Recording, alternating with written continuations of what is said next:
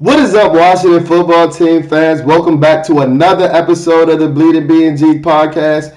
And guys, it is Monday, so we leave you with a timestamp. It is Monday, December 13th. And I had to wait a day, to be honest. I had to wait a day to reserve some of my emotions because the Washington football team laid an egg against the Dallas Cowboys and they lost the game 27-20 in a game where the final score isn't indicative of how bad of a blowout this game was. You guys may look at this final score and think, oh, it was a one possession game and Washington had the ball with the potential to tie it. But the score doesn't paint the whole picture, and this is what we're here to do over at Bleeding B&G. We're here to paint the entire picture, to lay out the game, and lay out everything about Saturday's matchup with the Dallas Cowboys. So as I mentioned, we lost. We laid an egg, 27-20 against the Dallas Cowboys. But the title of this episode, I'm actually going to go with Little Brother. I'm actually going to go with Little Brother because it took me 26 years. It took me 26 years for me to admit it, but man, we're the Dallas Cowboys' little brothers. We're the Dallas Cowboys' little brothers, and I've heard fans say it before while I was younger in trash talking. I've even heard a couple fans talk about it in recent years. But yesterday actually opened my eyes. I had a first-person experience point of view to it, and yeah, hey, you Dallas Cowboy fans were telling the truth. You guys are our big brothers. You guys are our big brothers. Our big brothers that aren't just as non-successful as us. Keep in mind. So we both may still be living in our mama's house. You may be 27, I may be 24. But y'all are our big brothers. It is what it is. And the reason that I say that is, guys, we got our butts whooped on and off the field yesterday. We got our butts whooped on and off the field throughout the entire week.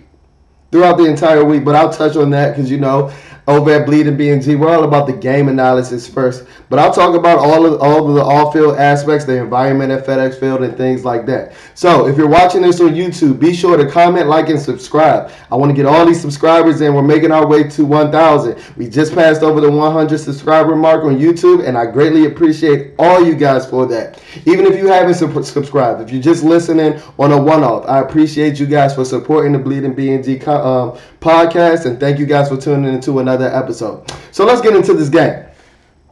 So as I do with every game, I'm going to start with the offense, but guess what? This is going to be pretty fast because when the offense puts up 29 yards at halftime, there isn't really much to talk about. So I'm going to start with the quarterback play. Taylor Heinicke played like garbage. And this is the reason why throughout this season, throughout this four-game winning streak, I've told you guys I never thought that Taylor was the guy. While I was warming up to him and things like that and seeing a lot of positives that he's exhibited throughout this four-game win streak, a lot of his limitation and a lot of his faults came and reared his head in yesterday's game. So let me go ahead and read his stat line first. He was 11 of 25 for 122 yards. Let me read that again. He was 11 of 25 for 122 yards in an NFL game with one touchdown and one interception.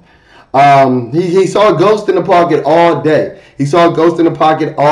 And I'll touch bases on this a little bit more when I get into the offensive line, who had arguably their worst performance of the season. But Taylor was just out there frantic.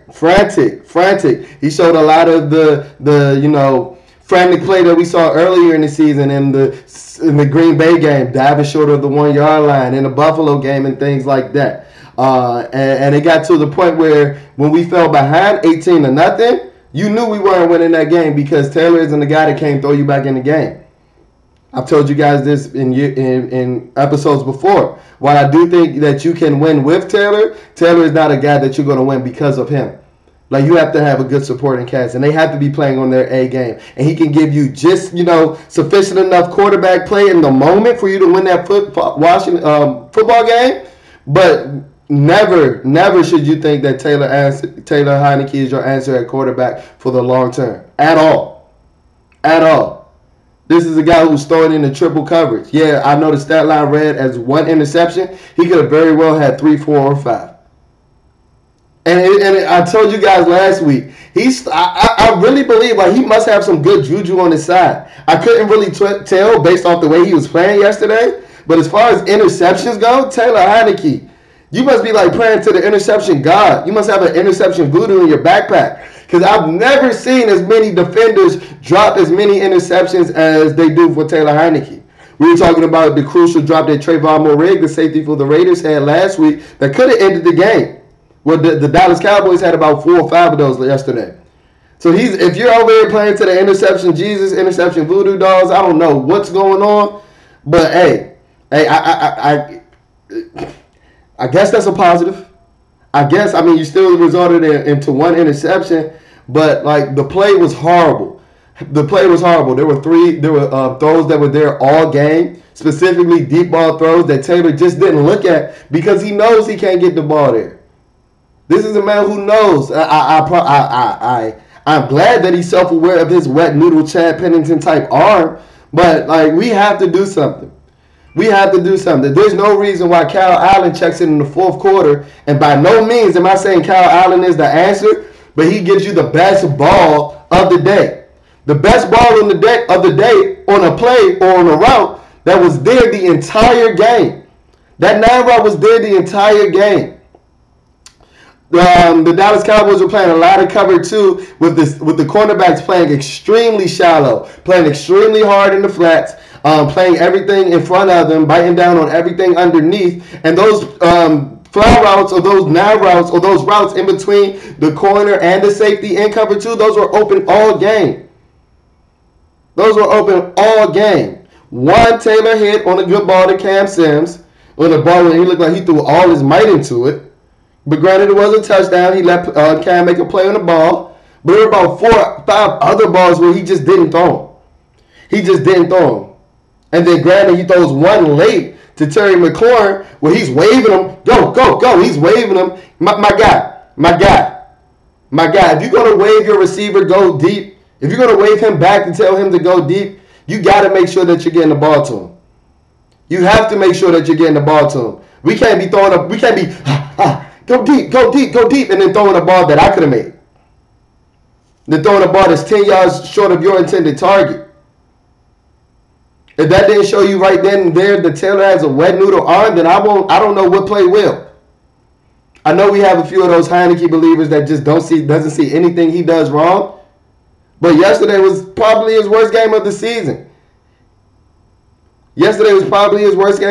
Granted, he didn't have a clean pocket at all times. But when he did, this is a guy who, like I told you earlier in the season, he's too short to see these intermediate routes. I don't know how he was hitting them during this 4-game win streak. Maybe he just called a magic spell. That's what happens with the ebbs and flows of an NFL season. But he's missing throws inside the middle of the middle of the field because he can't see over 6'5" Eric Flowers and 6'5" Brandon Scherff. That's the only explanation I can see why, because I'm seeing these throws from section 139 in the stands. I'm seeing these dudes open. And I'm not even going to act like there was a lot of those throws yesterday, but when they were there, you missed them. And the reason that there weren't a lot of those throws there yesterday is because the Dallas Cowboys game plan was to have Taylor throw outside of the numbers and have him beat him that way. And he couldn't. These are the reasons why, even though we went on a 4-game win streak, I still believe that you need to go find your franchise quarterback this offseason. It's a must. It's a must at this point. These are the limitations that had this guy sleeping on the couch this time last year. These are the limitations that had this guy as a backup in the XFL. He was a backup in a now non-defunct NFL football league. And these are the limitations. Yeah, I know he knows the offense. That's what's his saving grace right now. But when Scott Turner has to go away from the offense or the schematic flow of the game because we're down 18-0, you have a guy at quarterback right now that can't win you the game. Can't throw you back into the game. It's impossible. Not with Taylor Heineke.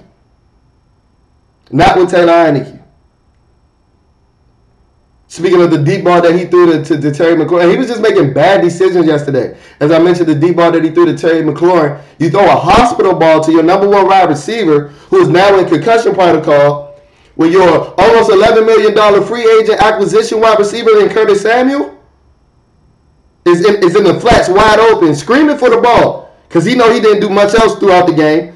So he know he wasn't getting open throughout the rest of the game. So I know why he was screaming for the ball. Because that was his one opportunity to make a play. And you just don't look at him. And that wasn't a throw in the middle of the field. That was outside. You're rolling right, and he looks like he's in your line of vision.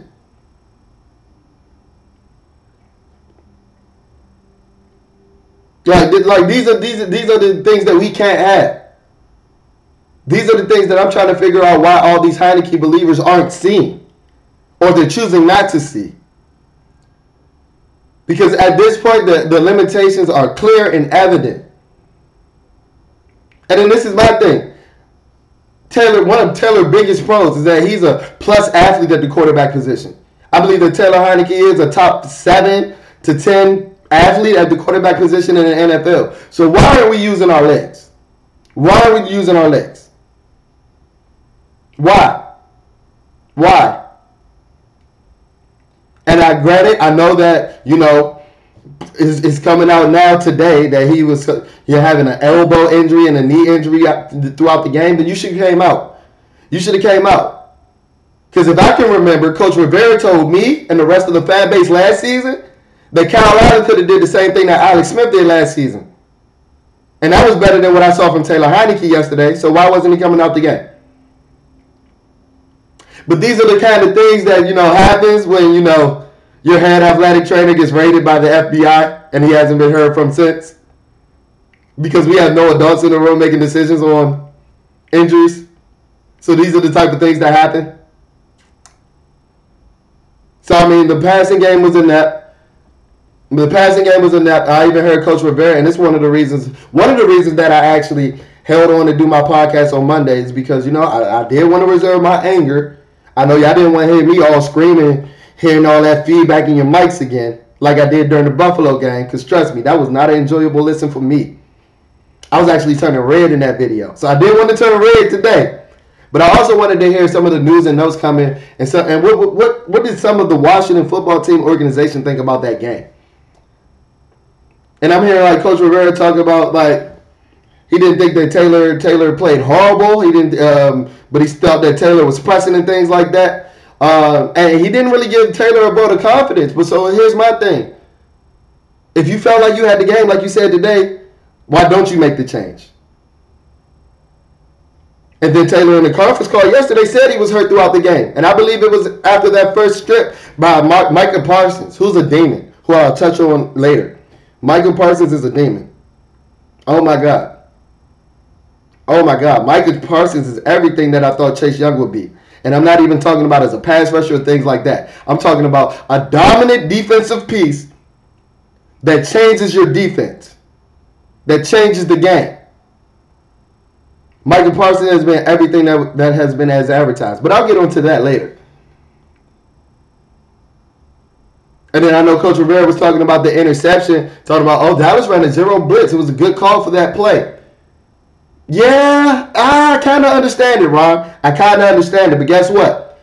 Quarterbacks in their right frame of mind, great decision-making quarterbacks, they chalk that ball. They throw that ball right into the line of scrimmage. You don't see a huge DN running at you. You still try to make the play when you're 5'11", when you're the same height as me. Or maybe a 6-foot quarterback, a 6'6" quarterback can make that throw. These go back to the limitations that Taylor Heineke has. It's either a physical limitation or it's a mental limitation at this point. Because you chalk that ball. You don't try to make that throw. Perfect calls happen on perfect offensive plays all the time. You know what I've seen Peyton Manning do in that instance? Throw the ball at his feet.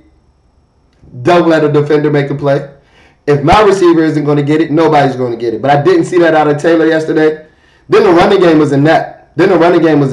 Antonio Gibson, you have to hold on to the ball. You lead the league in fumbles at this point. And I don't know how it's week 14 and you still holding the ball like a loaf of bread. I haven't seen a running style change or anything. But guess what? We haven't talked about it in recent weeks because you've been having success. And we've been winning. But losing exposes all. You haven't really been working on your running style and holding that football tight. You haven't. I even went back yesterday and looked at the Seattle game. You wasn't necessarily holding the football the tightest in that game. You just didn't fumble. And I think, don't get me wrong, I think Antonio Gibson is a special talent. I think Antonio Gibson is a special talent. 6'1", almost 6'2", 230 pounds. I really haven't seen that 4.3 speed that he exhibited in the combine, or that he exhibited this year against Buffalo on the screen pass. I haven't really seen that speed since. Like my buddy Todd from the Tay and Todd podcast, shout out to you guys. Me and him have this conversation all the time. Antonio Gibson could have so many 50 to 60-yard runs if he doesn't trip over the last defender, or if he knows when to make the right cut and things like that. Things that he showed at Memphis. So I'm trying to figure out where his open field ability's gone. And by no means do I think that Antonio Gibson is playing bad. Don't think that by my criticism today. But there's some things that he can improve on.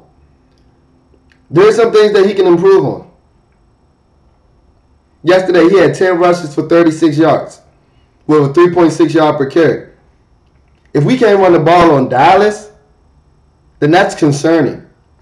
And then here's the biggest number that stuck out in my mind throughout all the stats in the game. He only had 10 rushes. That's because we let the game get away from us. We let the game get away from us, and we lost our identity. No way that we can feed Antonio Gibson like we've been doing these 30-plus carries or 30-plus touches a game when you're down 18-0. And I really want to touch on the call that got us down 18-0 in the first place. Your defense is playing okay. Your offense is putrid. You have the ball not in field goal range, but on plus side of the field. Like I said, the offense was playing putrid. Why are we going for it on 4th and 3? Why? Why, Coach Rivera? Why, Scott Turner? Because if I can tell at that point from the stand that the offense didn't have it, why couldn't you? And guess what that resulted in? The biggest play in the game and a score for Dallas. So now, not only do you not score or cut into their deficit, but they extend the deficit. And now you got a quarterback that can't throw you out that deficit. And now we got to get away from our identity of smash mouth ground and pound football because we're down 18 points in the first quarter. Yesterday was so embarrassing, man.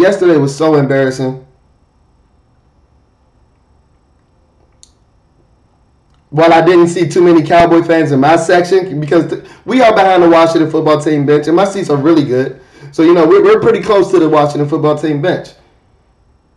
But it got very depressing for me to look just across the field, and I just saw a sea of blue. It looked like the Atlantic Ocean out there, Jones. So much blue in the stands. And like you heard it after every play. Amari Cooper makes his first catch. It's like, cool, so loud in the stadium, it made my ear ring. I'm like, are we in Arlington? Are we in Arlington, Texas? Are we in Dallas? But you have to keep all that in mind. That's exactly why you don't go for it on 4th and 3. Your home field is cheering for you on 4th down anyway. So why are you going for it? Like they're trying to deviate you to do something where you either jump off sides, the communication isn't there, or something like along the lines of that at home, which is ridiculous, but you still go for it, and we saw the result. The demon that is Michael Parsons tackled Taylor Heineke, strip sack. Another Dallas Cowboys defensive lineman ran it in for a touchdown. And my thing is, on that play too, was there nobody that was just trying to run him down? Or was just everybody in our offense that slow? That dude took forever to get down that sideline. And I don't even think it was a physical issue. It's an effort issue. I saw dude stop running on that play. And we want to talk about culture change and things like that. It's mighty funny that the culture change has been brought back up once we start winning. The culture isn't going to change until you start winning on a consistent basis. Because, we can have these little flash in the pan win streaks and things like that. But guess what? We ultimately turn our ugly heads and rear ourselves to the Washington football team that we've been for the last 20 years. Like, it's a joke, man. It's a joke. The passing game was non-existent. Terry McLaurin, Curtis Samuel, and De'Ami Brown combined for 0 receptions for 0 yards. Let me repeat that. Terry McLaurin, Curtis Samuel, and De'Ami Brown. That was your wide receiver 1, 2, and 3 going into the season. Go look at the depth chart if you think I'm lying. Those guys combined for 0 catches and 0 yards.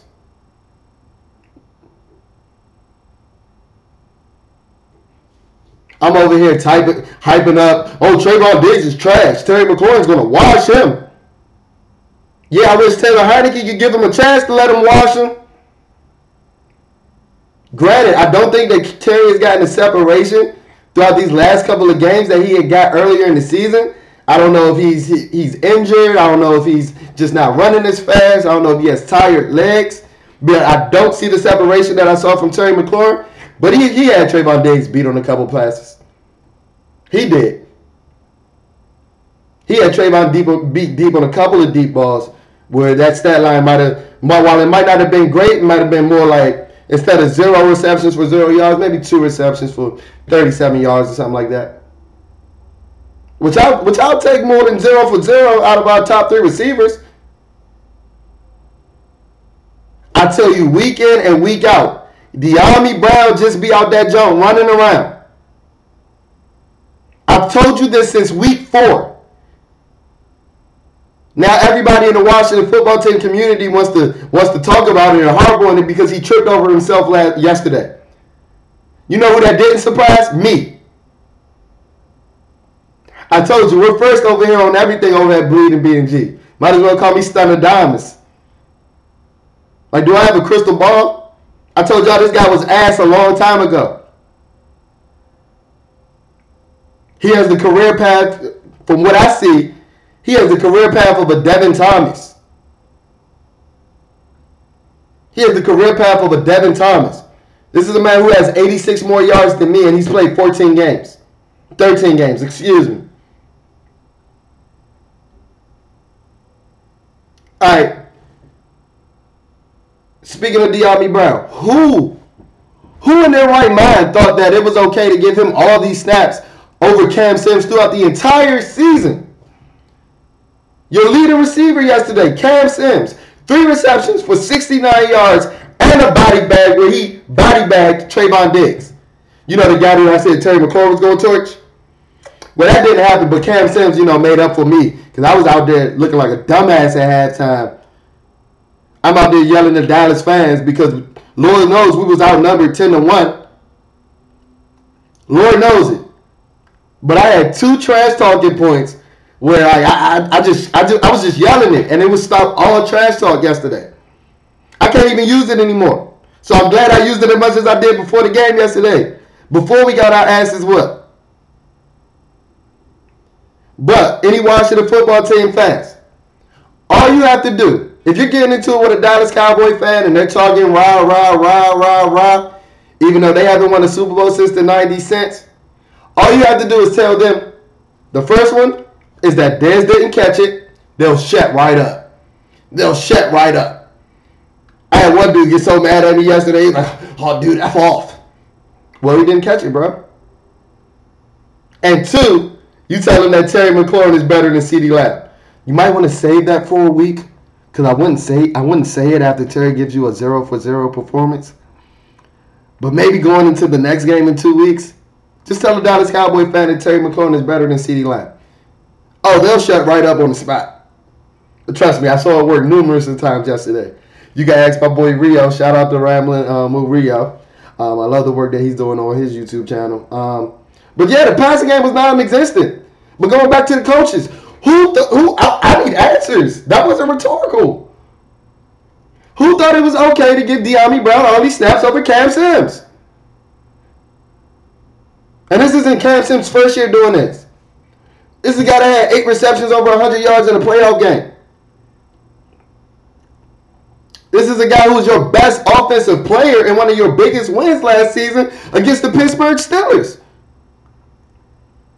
So what, did we just forget that Cam knew how to play football?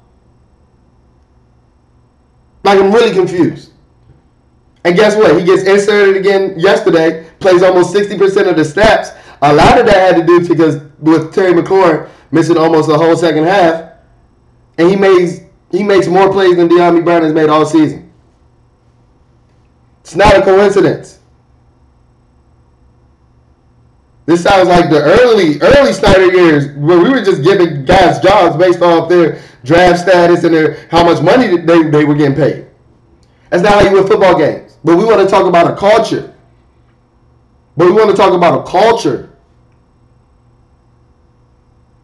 You know what's an aspect of a bad culture? Forcing square pegs into round holes, right?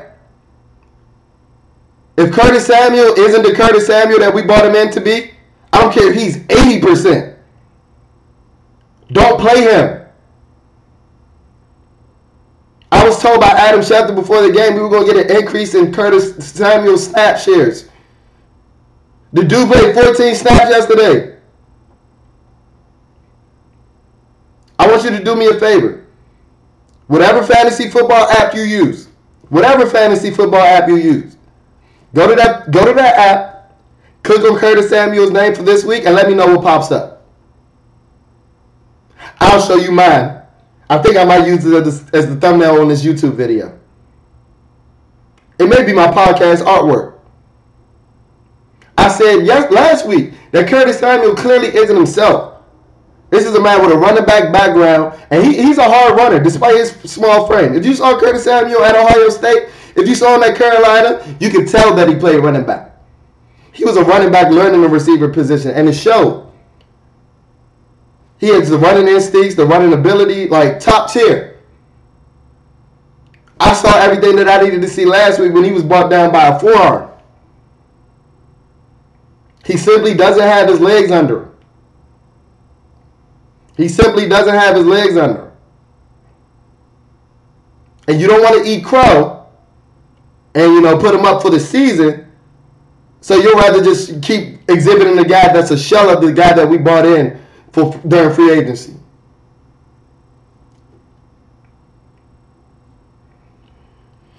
I'm seeing a lot of the foundational issues that I talked about earlier in the season when we were losing. A lot of it reared its head yesterday. I told you that. The offensive line got outworked. They played their worst game of the season. They got outworked. They got worked. They got whatever you wanted to call it. And it's to be expected. This is a team that was on their fourth center. Or their third center. Just this week, because Tyler Lockett did return. But this is a team that has gone through four centers. Go check my Twitter page early in the game, @BleedingBNG. Before the game, I told you, this man, Eric Flowers, was limping so bad in warm-up, I don't even know how he was cleared to play.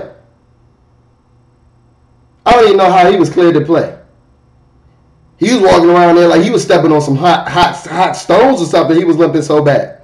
And I love Eric Flowers. Don't get me wrong. I think he's the best guard on his team. Brandon Scherff, your ass. But there was no way that Eric Flowers was near 100% yesterday. I don't even believe he was near like 75%. Not the way that I saw him limping in pregame. And then he was giving up a couple of pressures, but he wasn't the only one. The floodgates was open yesterday. Which confused me though. Because Dallas does not have a big defensive line at all. They have 3 dynamic pass rushers, 2 from the defensive line position, and DeMarcus Lawrence and Randy Gregory. But they're a team that they can be run on. But they owned the line of scrimmage against us. They treated us like their little brother. That's why the title of this episode is called Little Brother. Because yesterday was embarrassing.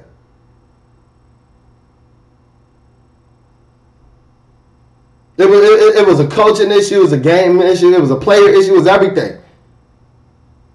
Because evidently the coaches weren't in sync either. Because I don't see how, if we're a smash mouth football team, and you know Dallas has the number 1 offense, they had it going into the game, they have a big play offense, I don't see how we even allow ourselves to get down 18-0. Because guess what? Now we got to drop back with a hampered offensive line, damn near every play. And Taylor was getting his ass bombarded. Any word you want to call it. I wanted to throw the towel in from the 11th row yesterday. I wanted to do it myself. I don't know if you guys saw this weekend in the Lomachenko fight. He looked at the opposing boxer's corner like, you wanted to stop the fight? That's how I felt like Dak Prescott was looking at me yesterday like, bro, do something. Don't stop the fight. It's 24-0. Stop the fight. Dak Prescott, who played one of his worst games of his career, and we're still down 24-0.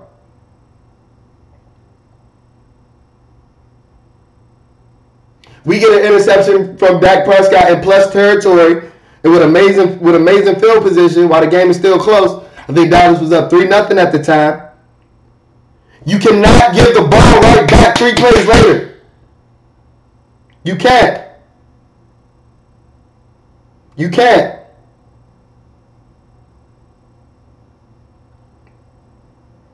And I mentioned this earlier in the pod, Coach Robert. They had a tremendous call. That was just a tremendous call for what we were doing. You know why it was a tremendous call for what you were doing? Because you run a goddamn screenplay every 4 plays, every 4 or 5 plays. So, I mean, you can only guess with so much of what's coming.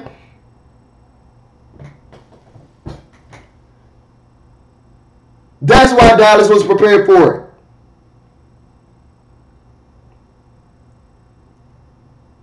And I told you I'm a Scott Turner fan.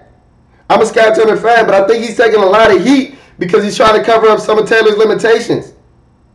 No reason why we're down 18-0. You still calling sideways throws, multiple sideways throws, horizontal throws. I'm talking about screens and bubbles and things like that. You know why? Because he knows his quarterback can't push the ball downfield. Which is sad. Which is sad. Sad. So I think that's enough for the offense. I don't even know how I spent 30 minutes on a team that gave you 29 yards in the first half. Horrible. Oh, one thing. DeAndre Carter, beautiful story. You got to catch that ball, bruh. You got to catch that ball, bruh. I don't know if you got some butterfingers. I don't know if you dipped your hand in some butter right before that. Like, the best ball of the game. A chance to bring us in the game that we were getting shellacked in, and you dropped that pass. You know what I wanted to see? I wanted to see one of them temper tantrums after you drop that pass, like the temper tantrums you throw when you can't return a kick. That's what I wanted to see. To show me that you really cared. Because I couldn't tell the way you dropped that pass. Tremendous story. But guess what? There's a reason why I call this receiver Cortarian the Pips. Still. DeAndre Carter, you're one of the Pips. You're one of the Pips. You have to catch that football, bruh. Now on to the defense. While I do think the defense played really, really, really good. I'm not going to say it was great or anything like that. There were some things that, left a lot to be desired. But I want to get into the positives first. Landon Collins, ever since you've been in the box, Landon Collins has been an impact player since he was inserted in the box. I don't care if you like him or not, but you can't argue with that. He was the first quote-unquote safety since 2007 to have a 2-sack game and an interception. I love his range in the box. I love it. And I think his instincts help with that. Your instincts don't help as much in the back end when you got to cover 60 and 70 yards and you slow as molasses. But when you only got to cover a few yards, cover a few distance, a short distance, and you know where the play is going, you can become an impact player like Landon Collins has been over the course of the last month. So shout out to you. The linebacker play. Cole Holcomb had a decent game. Cole Holcomb is really strong. I think that Cole Holcomb might be one of our top 5 best defenders, especially this season. But Jamin Davis just out there diving at dudes' legs again, dropping interceptions. I know it's a happy Monday, but we're going to turn this into Misery Monday really quickly. If you want to ruin your week, go back and watch that game film and go look at Micah Parsons play. and go look at Jamin Davis play, and just remind yourself that both of those are first round linebacker talents. 9 picks apart. All right. It's leaps and shows. One is in the running for defensive player of the year, and one can't even get on the field for third downs on his team. That's given up one of the worst third down percentages in NFL history. Like, who's making the decisions here? Oh, whoa. Well, I heard all season and all this season. Oh, we weren't going to give up that. We weren't going to give up that to trade up for a quarterback. How much would you give up to trade for the presumed defensive player of the year? No, I didn't say defensive rookie of the year. The presumed defensive player of the year, which Michael Parsons is. He's in the running with like T.J. Watt and Myles Garrett. This organization does not attack success, and they're complacent, and I hate it. I hate it. If you really wanted to rely on this defense to win you games, if you really wanted to rely on this defense to win you games like you claimed going into the season, you go get that dude to pair with a Chase Young, to pair with a Montez Sweat. If you go with the philosophy that I heard going into the season, oh, this defense is they won't get scored on. Oh, this defense may be one of the best defenses since the 2008. My ass.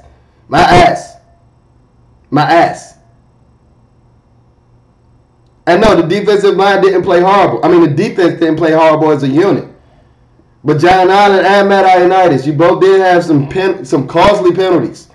John Allen's offside led to a Dallas Cowboys touchdown that resulted in a score of 11-0 instead of us being down 6-0. It was on third down. We had got the stop. Dallas was about to kick the field goal to go up 6-0. Boom, offsides, first down. Guess what? Touchdown next play. That John Allen, you've had an all-pro season, but that can't happen. Especially not when you calling on all these radios. I need all the fans there. I need all the fans there. I loved it. But you got to show me that you really wanted all the fans there.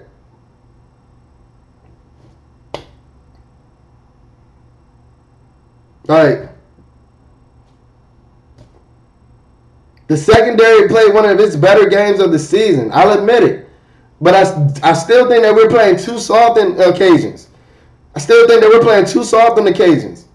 Like on the 3rd and 13 where CeeDee Lamb catches a screen pass and gets a first down. Yeah, a lot of it was because of our missed tackles. But why are we coming from so far to make a tackle? Why are we playing up? To that point, Dak showed you that he wasn't going to beat you with his arm yesterday. He showed you he wasn't really going to beat you with his play yesterday. We just keep letting Amari Cooper catch all these hitch routes.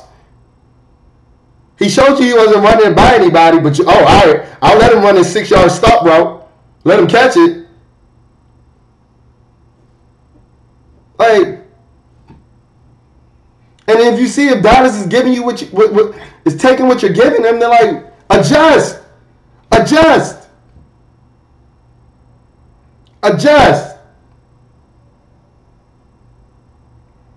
think that Cam Curl plays solid as Cam Curl always does. The second best defender on his team. I've been telling y'all that for 2 months now?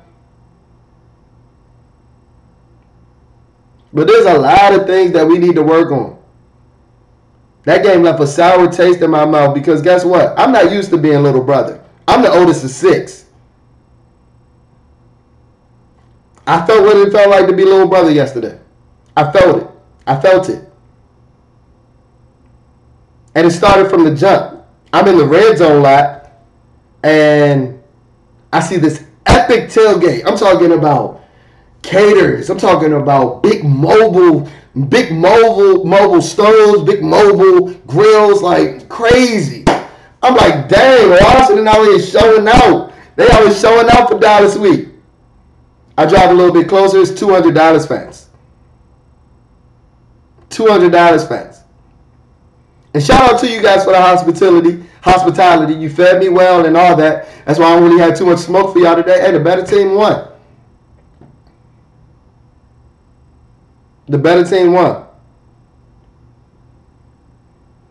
But yesterday opened up my eyes to a lot. We letting these dudes bring in their own benches to our field. We letting these dudes bring in our own benches to our field. Do you think Joe Gibbs would have let that shit happen? Do you think George Allen would have let that shit happen? You out here letting teams guarantee wins. Then they bring in their own benches to your stadium. Then they whipping your ass 24-0. That's like a man coming, sleeping with your wife, putting your slippers on, and then tucking your kids in the bed good night. Like, what's going on? Let me simmer down, because this is the reason why I took a day. But y'all would have got 40 minutes of that yesterday if I potted yesterday. We are little brother. We're in our hometown stadium, our home stadium, and we're getting our number 70-30. Just because our owner, hey, I don't care who's in the stadium as long as it's filled.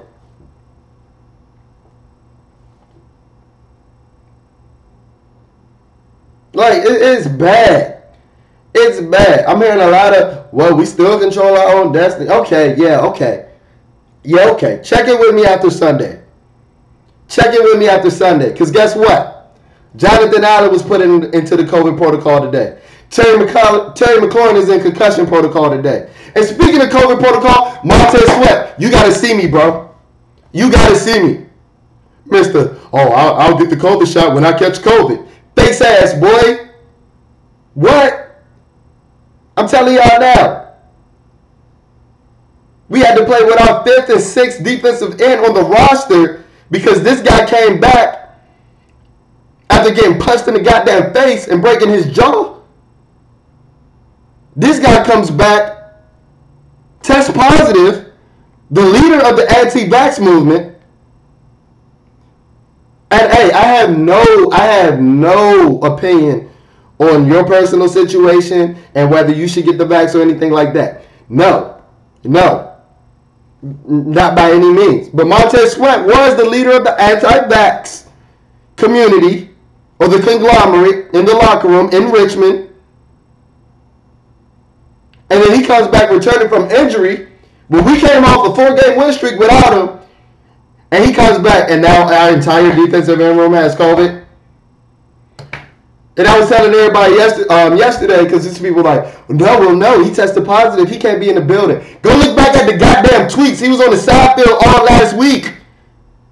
He was on the side field practicing with other dudes all last week. So you really think he hasn't been in the building?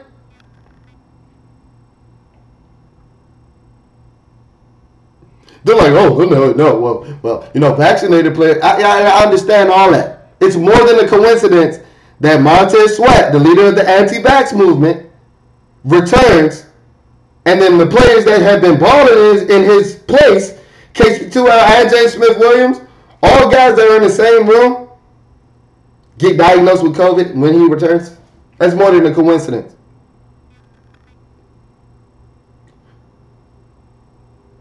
As I quoted before I got into this topic, in August, Montez Sweat said, I'll treat COVID once I catch COVID. Now you've caught it. So I'm hoping that you're really taking it seriously about treating it. That's all I'm going to say. I hope you're taking it serious now about treating it, because that whole situation is a joke. Now we don't know if Jonathan Allen is going to play in our biggest game of the season. Yeah, we were hyping up Dallas week and things like that, but Philly is right on our tails. Stop thinking about the division. That's done. Dallas has a division. That's Big Brother. That's Big Bro. Right now, we're fighting if we're the middle child or the baby with Philly.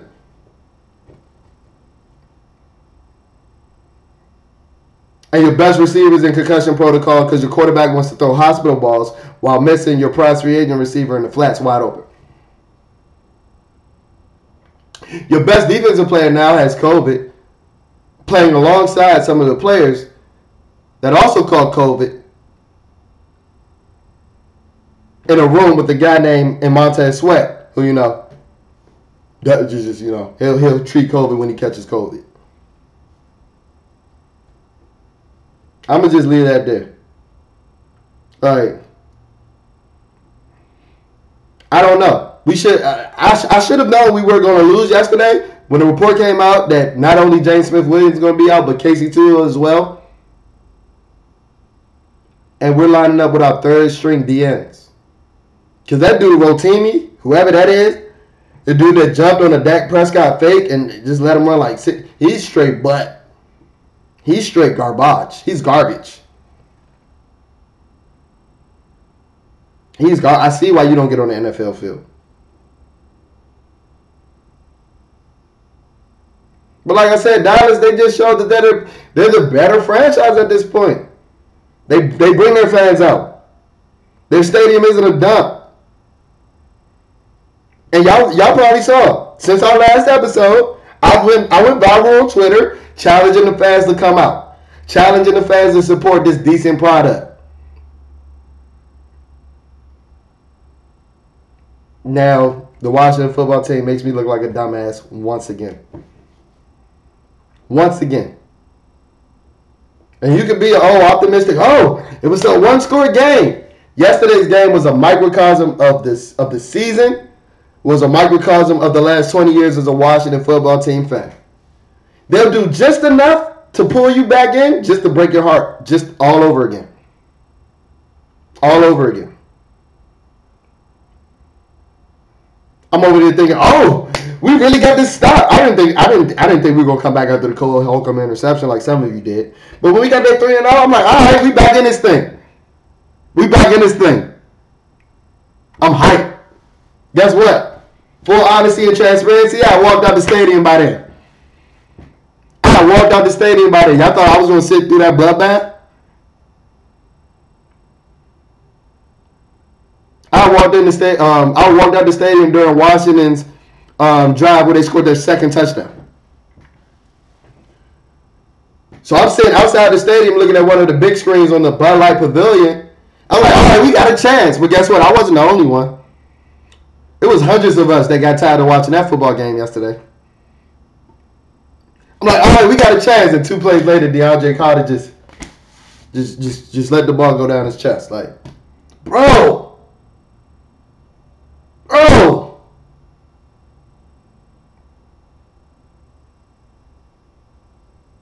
Like, it's just a microcosm of what the Washington football team epitomizes.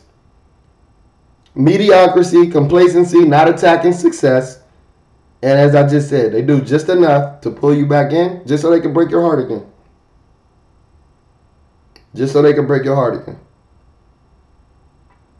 So that's it for today's episode of the Bleeding BNG podcast, episode 39. Shout out to you guys for listening. Shout out to you guys for supporting. As I mentioned at the beginning of the podcast, we just reached over 100 subscribers on YouTube. I'm noticing that my podcast plays are increasing by the episode. I'm talking about drastically. In some cases, double, almost triple by the episode. So I appreciate all you guys' support. It looks like we're doing something right over here. It looks like the content might be getting better, more engaging, and things like that. I appreciate it. Make sure you tune into us on all podcast platforms at this point. We're available on all podcast platforms, but specifically on Spotify or Apple Podcasts. If you can review and leave a rating, just a quick 5-star rating if you love our podcast, or just rate us appropriately, and then leave like a sentence-long review. That can help finesse the algorithms so that when you're looking for Washington football team content, Bleeding BNG is being pushed to the forefront because we're giving you guys everything you want. I told you guys a long time ago, we want to be your number one content hub for everything Washington football team. So with that being said, be sure to check out our social media pages. I just mentioned, we go viral once a week at this point. Shout out to Fred Smoot and Santana Moss for the retweet and the repost. Follow us on our Twitter. That spelling is at BleedingBNG, BLEEDIN, BNG. So it's only one G in our Twitter handle. And then follow us on our Instagram at BleedingBNG. That's BLEEDING, BNG. So there's 2 G's in our Instagram handle. And as I said before, be sure to subscribe, to like, to comment on YouTube. We're pushing out this content as much as we can. My work schedule has changed, so these preview episodes for these matchups coming in the next 4 weeks are going to be pushed out to you. I know I promised them early in the season, but a lot of COVID complications affected up my work schedule and things like that. But my time management and things like that are getting better. So these preview episodes will be coming out. Look for a preview episode for the Philadelphia Eagles matchup. And I'll check in with you guys later. But let's stay on the ups and ups because we're technically, we technically still control our own destiny. So let's keep these positive vibes going, and I'll check in with you guys later. Peace.